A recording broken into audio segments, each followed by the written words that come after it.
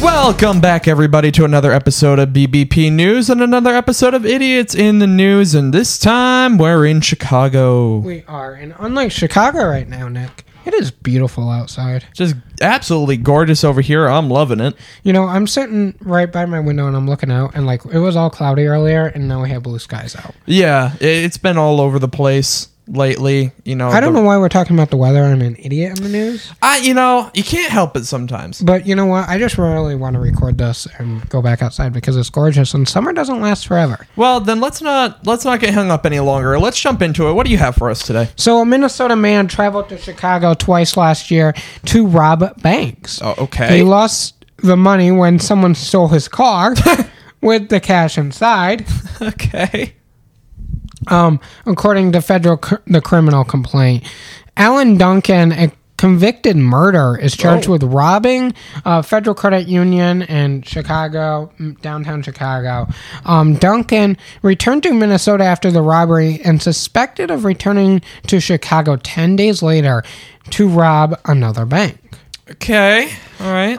But Duncan confided to his brother that he lost the money and more when someone stole his car with the cash inside. 3 days before the robbery, Minneapolis police arrested Duncan for fleeing police with a weapon violation. And an FBI agent said in the complaint, Duncan was released the next day, and the day after that, the agent alleged Duncan's car ran a series of Illinois' toll plazas as it headed towards Chicago from Wisconsin.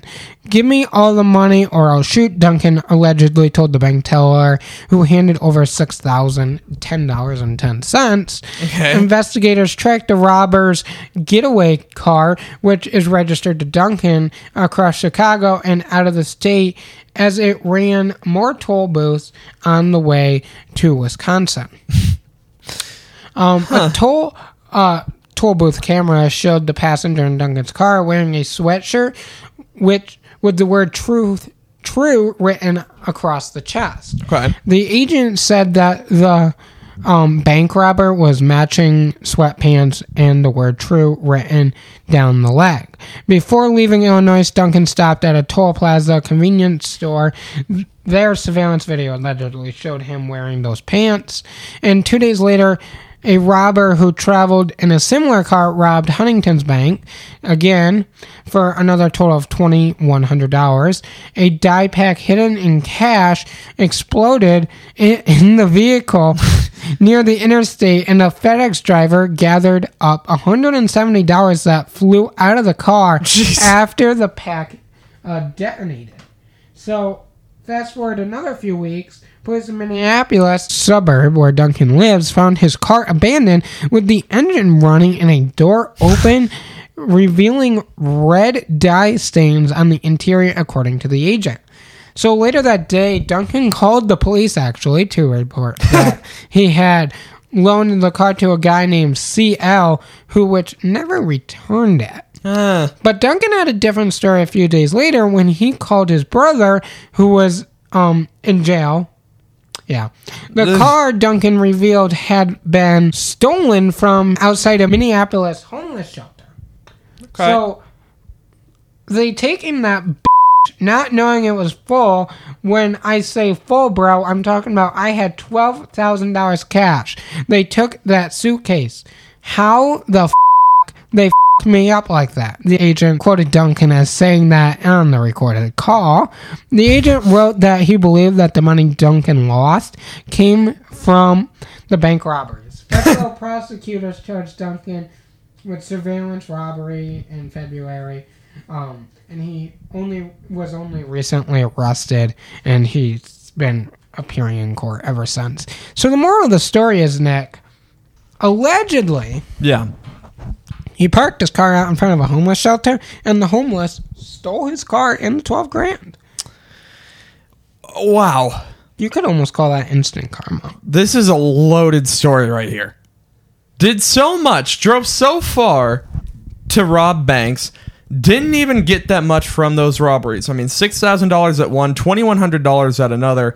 You know, he didn't really even get that much from those two robberies. And then tries to go back and his car gets stolen. The money gets stolen. The thief got robbed. Yeah. And I love how he says all this on a recorded line. Oh, I know. Just full on, so angry, so upset that he doesn't even care what he says at this point. So he just tells him straight up, like, this money was taken from me. Logic, right? Yeah. They took the suitcase. They took the suitcase full of stolen money. What a guy. What a guy. Good job, Duncan. I aspire to be him. Yeah. It's my dream. So on a scale of 1 to 10, 1 total genius, 10 dumbest person alive, where does he fall? Okay, so last week we were talking about the fact that I've given 2 5s in a row here. And, we were wondering if you could take it up a notch. Well, you definitely did with this one. You definitely did. We're back up in that high number territory. And for this one, I think it's a simple but effective 8. How did I know that was going to be an 8? I already had my finger on the key. I think that's a pretty comfortable 8 right there. I'm happy with it. Well, that is the end of this Idiots in the News. We will be back here next week with another Idiots in the News. And you might be wondering, what state are we going to be in? Are you wondering that? Most definitely. Where are we going to be? We're staying in Illinois, believe it or not. Nick, okay. So we're not going anywhere. All right. We are hanging out here in Illinois for a bit. This is not a state we typically hang around in. No. So I'm excited to see what we've got. But I got to tell you, it's going to be a good one. Okay. We all have bad dreams sometimes, but this one was really taken to the next level. No. So until then, come back Friday morning with another wrap-up in the news week. Until then, everybody, enjoy the rest of your week. Bye. Bye, guys.